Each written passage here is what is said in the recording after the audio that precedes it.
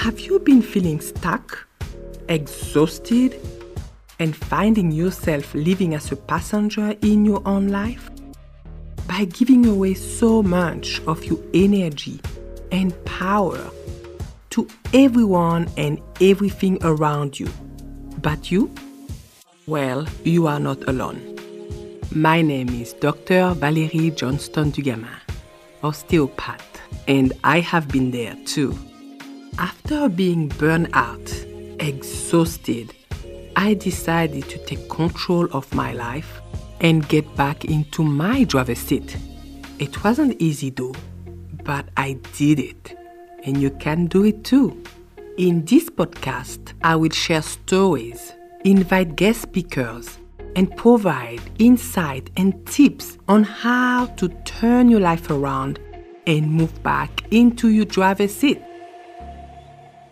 My guest today grew up with an identical twin sister. How exciting! They share everything together.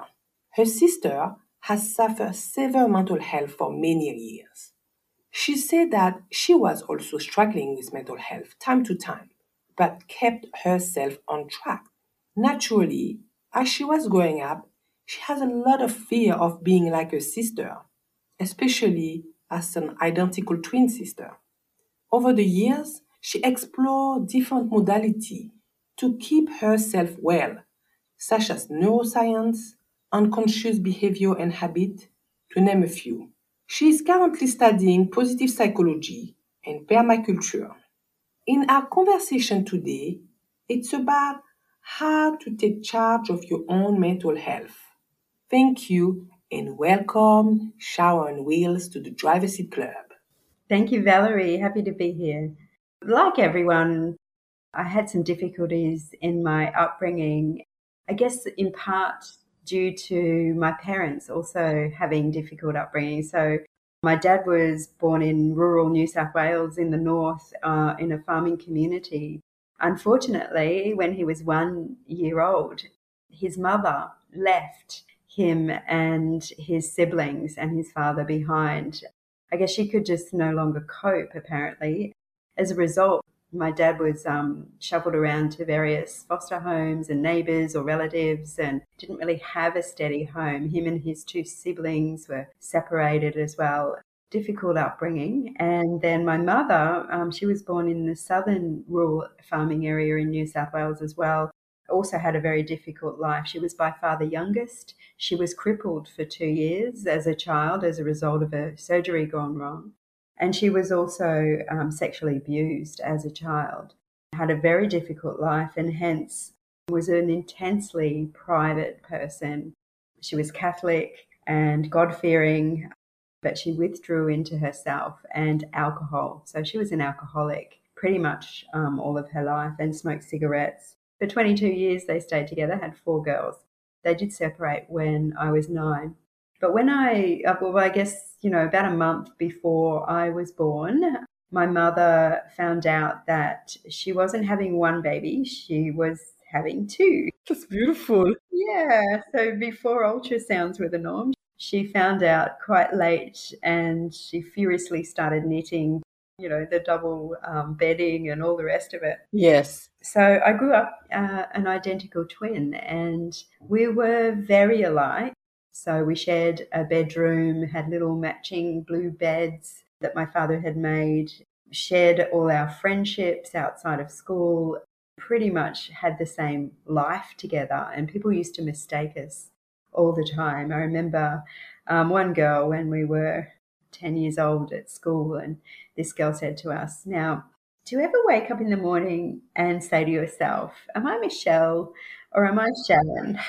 Pretty sure I'm Sharon, actually, but so it was just kind of funny there. But we used to swap classes, and later on we swapped boyfriends and, all the things twins do, I guess. Unfortunately, my sister, since the age of about 18, has suffered quite severe mental illnesses. And what happened? Do you know why? She moved out of home when she was still at school in year 11, and she had a difficult time of that.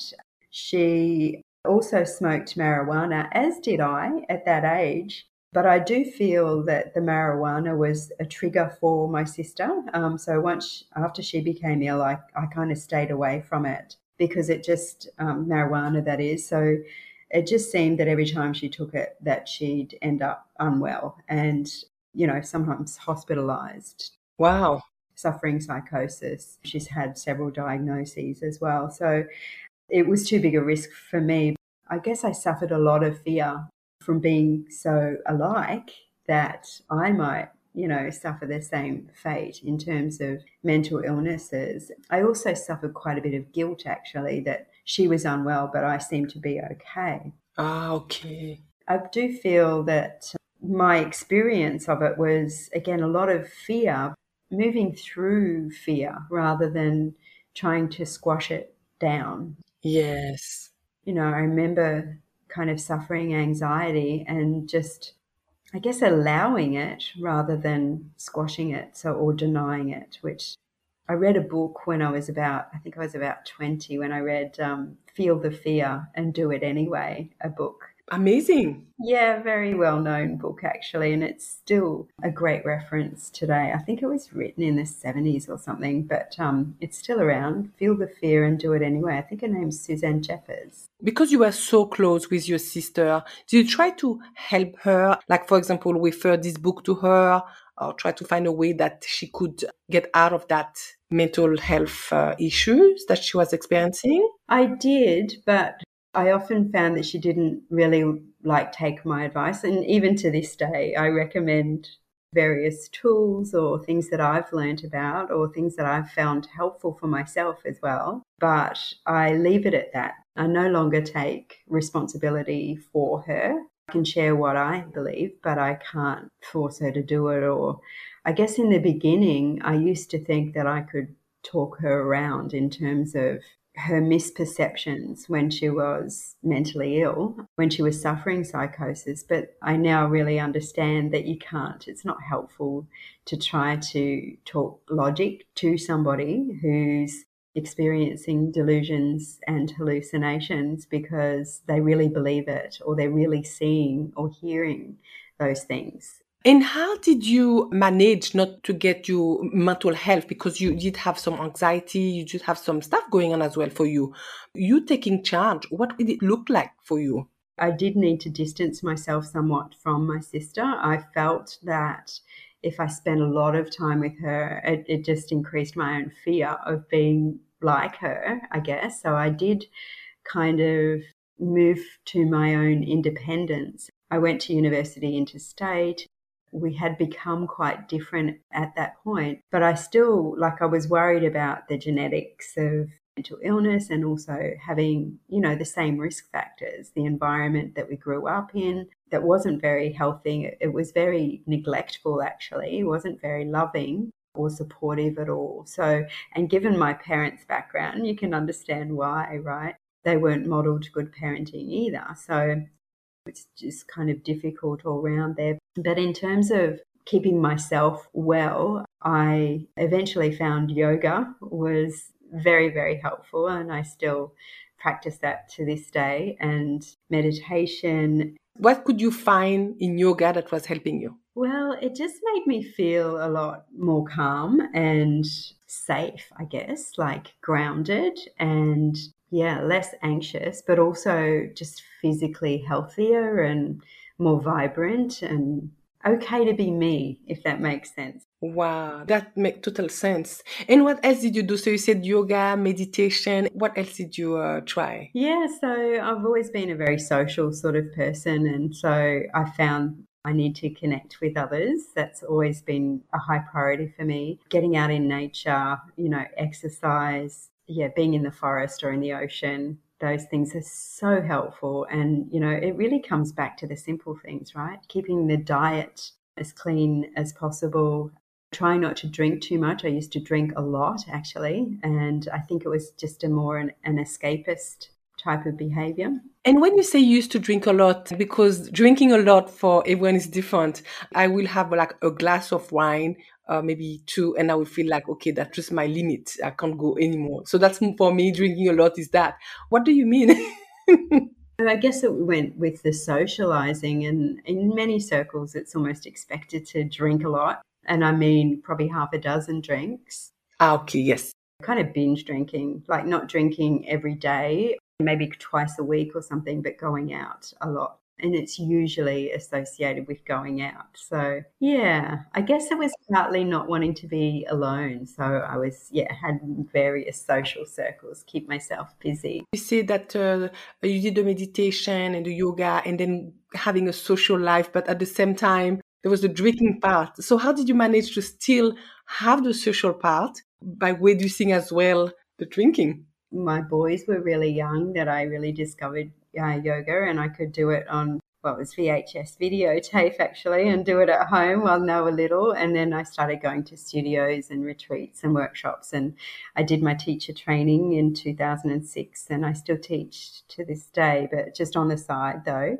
Like I still do go out and drink with friends. It is possible to kind of maintain both. I try not to overdo that, and not very often now, but for a big birthday party, things like that. It's not something that I rule out, I guess. I'm not very strict with anything really in my life. I've been very flexible, and I've, lived in different places, different situations, traveled a lot, different jobs, things like that. So, yeah. Wow. And did you at any stage get in contact with your sister? Because they say twins, even though they're far apart, they often do kind of similar things. So did she also do a bit of traveling and did a little things that could help her, or you don't know at all? No, she doesn't. Like, I'm in touch with my sister each week. We talk on the phone or on Zoom. She has lived a very different life. So she's lived in the same house for over 20 years, and she actually hasn't worked for, I think, around 15 years now. She's attempting to, although she's done a lot of volunteer work. She's a very passionate environmentalist in particular, but also other charity organisations. She's very much passionate about the earth and sustainability, and hoping to get some sort of role in that space. She doesn't travel very much. I think it's very overwhelming for her, and she does from time to time, but yeah, not so much for me. And for you, Sharon, what did it mean for you to be able to manage that well and be in charge of your mental health, basically being in the driver's seat? Sure. I think it really helped me advance my career and really find, like, just be empowered in terms of making my own choices for my life. It's almost a bit, to my perception, a little bit being a victim of what's happening rather than taking charge and taking the reins of life. So I have been able to advance my career. I used to be in sales, and I used to travel a lot with work, and, I did very well at that until I kind of lost heart with that and wanted to do something I was more passionate about. So I made the switch about 4.5 years ago to start my own business in the wellness space. So I continue to teach yoga and meditation, but also run corporate wellbeing programs, executive wellbeing, and mental health first aid and mental health awareness, resilience skills programs. That's amazing. So what is your takeaway from all of that, especially when you look at your sister, identical twins, and how you went that way and she went another way? You take away from that experience? So I just feel that it's not a given. And even like if you've suffered mental illness at all, which I, around the same age, I did struggle quite a lot. I didn't obviously have the severe experience my sister did, but I just feel that there is an opportunity to take charge, and hopefully it can inspire others, like to move through fear and to just experience it as a feeling. It doesn't have to stop you. You don't have to kind of continue to live in fear, but also you don't have to squash it or deny it as well. When it's there, just allowing it, I feel, is very helpful. Yes, I hear what you're saying, and I really understand it. But for example, if people, they're in that mindset and they say, I have the fear, and I hear what Sharon is saying, but how do I go through it? Because it can be overwhelming. So what tip could you give to people to go through that? Yeah, I guess the first thing is to acknowledge it and to just understand, yes, I'm afraid. Okay, hello, it's fear. I read a book one time called Letting Go by David Hawkins. It's another resource that I found really helpful. It was really about allowing emotions rather than squashing them, allowing them and feeling it. And then that actually helps to kind of process it and release it. Another technique that I use from time to time still is journaling, and that is just to write it out, just whatever comes. So when a difficult situation like a breakup or a trigger by somebody else, or being, feeling like you've been unjustly treated and I'm angry, or, just difficult things that feel that they could be overwhelming, I felt writing it out can be super, super helpful. And not to censor it at all. It's just for me, so I could write anything I wanted, and it always helped to give me clarity. So it's not a practice that I do every day. I know a lot of people find a daily practice very helpful as well. It's just something that I do when I feel I need it. And do you go back to your diary? Like, do you go back and read what you write, or you just write whatever you feel and then forget it until something else come up? Yeah, I keep the books actually. So for very rarely will I look back. I think it's actually the process of writing it that's the most helpful for me. And it is like I get clarity with something I could be really confused about, for example, or feeling really hurt or angry about. Of course, you're feeling like I kind of have more self-compassion through the process as well. Of course I'm feeling that way, because there's always a reason for our feelings, right? And just having that self-compassion, so not feeling bad for feeling bad, if that makes sense. Yeah, that's a good point. Absolutely, yes, because people feel ashamed as well to feel bad or to say something. And I think, as you say, it's important the best you can to try to just go for it. Did you at any stage seek some help? I've been to counselling at various times, and I also found, I think it was called holotropic breathwork, very, very helpful. That was when I was really letting go of the guilt of not being able to help my sister. So that took me many years actually to deal with that effectively as well, which was really important for my own, I guess, release in life, to be able to pursue what I wanted without feeling guilty that she wasn't having the same, I guess, advantages that I seem to in terms of career or success or everything really, relationships, etc.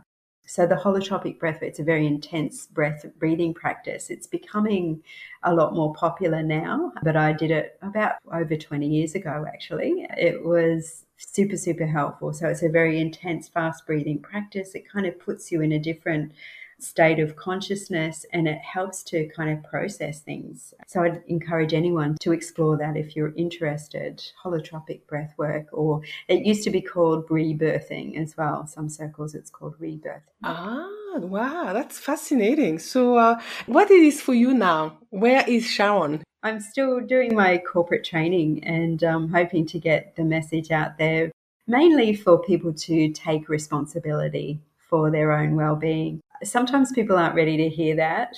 There's a lot of, I guess, blaming circumstances for the way people feel, or when illnesses occur, for example.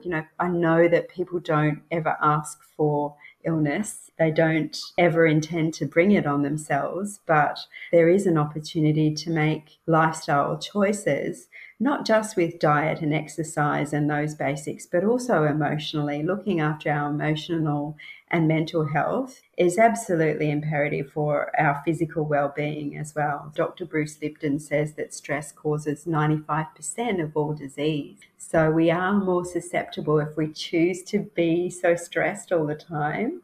We are more susceptible to picking up any bacteria, viruses, illnesses. It's really investing in our own well-being is an investment, for life, really. We can invest now, or we can invest in medical bills later on.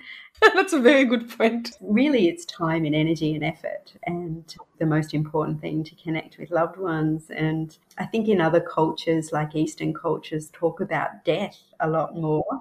And for Westerners, it might sound a bit morbid, but really I feel like talking about death, or having death a bit more not so taboo as it is here. It makes you want to live more and really get your priorities right with how you want to live, who you want to be, and take your reins. Yeah. Absolutely. And talking about death, I heard that somewhere, and I cannot recall when. They said, oh, when I die, I will go to heaven, for example. And they say, why not expressing and enjoying life while you're alive? I'm like, oh my God, that's a good point. Why don't you make the most of your life now and be happy and enjoying it? And then if you go to heaven, so be it. That will be a plus. Yes, exactly. And yeah, I've heard it said that this is heaven. We're in it. Our planet is so beautiful. Everything that we do have, it's just realizing that, becoming aware of how beautiful life is and how lucky we are to be here and embracing that.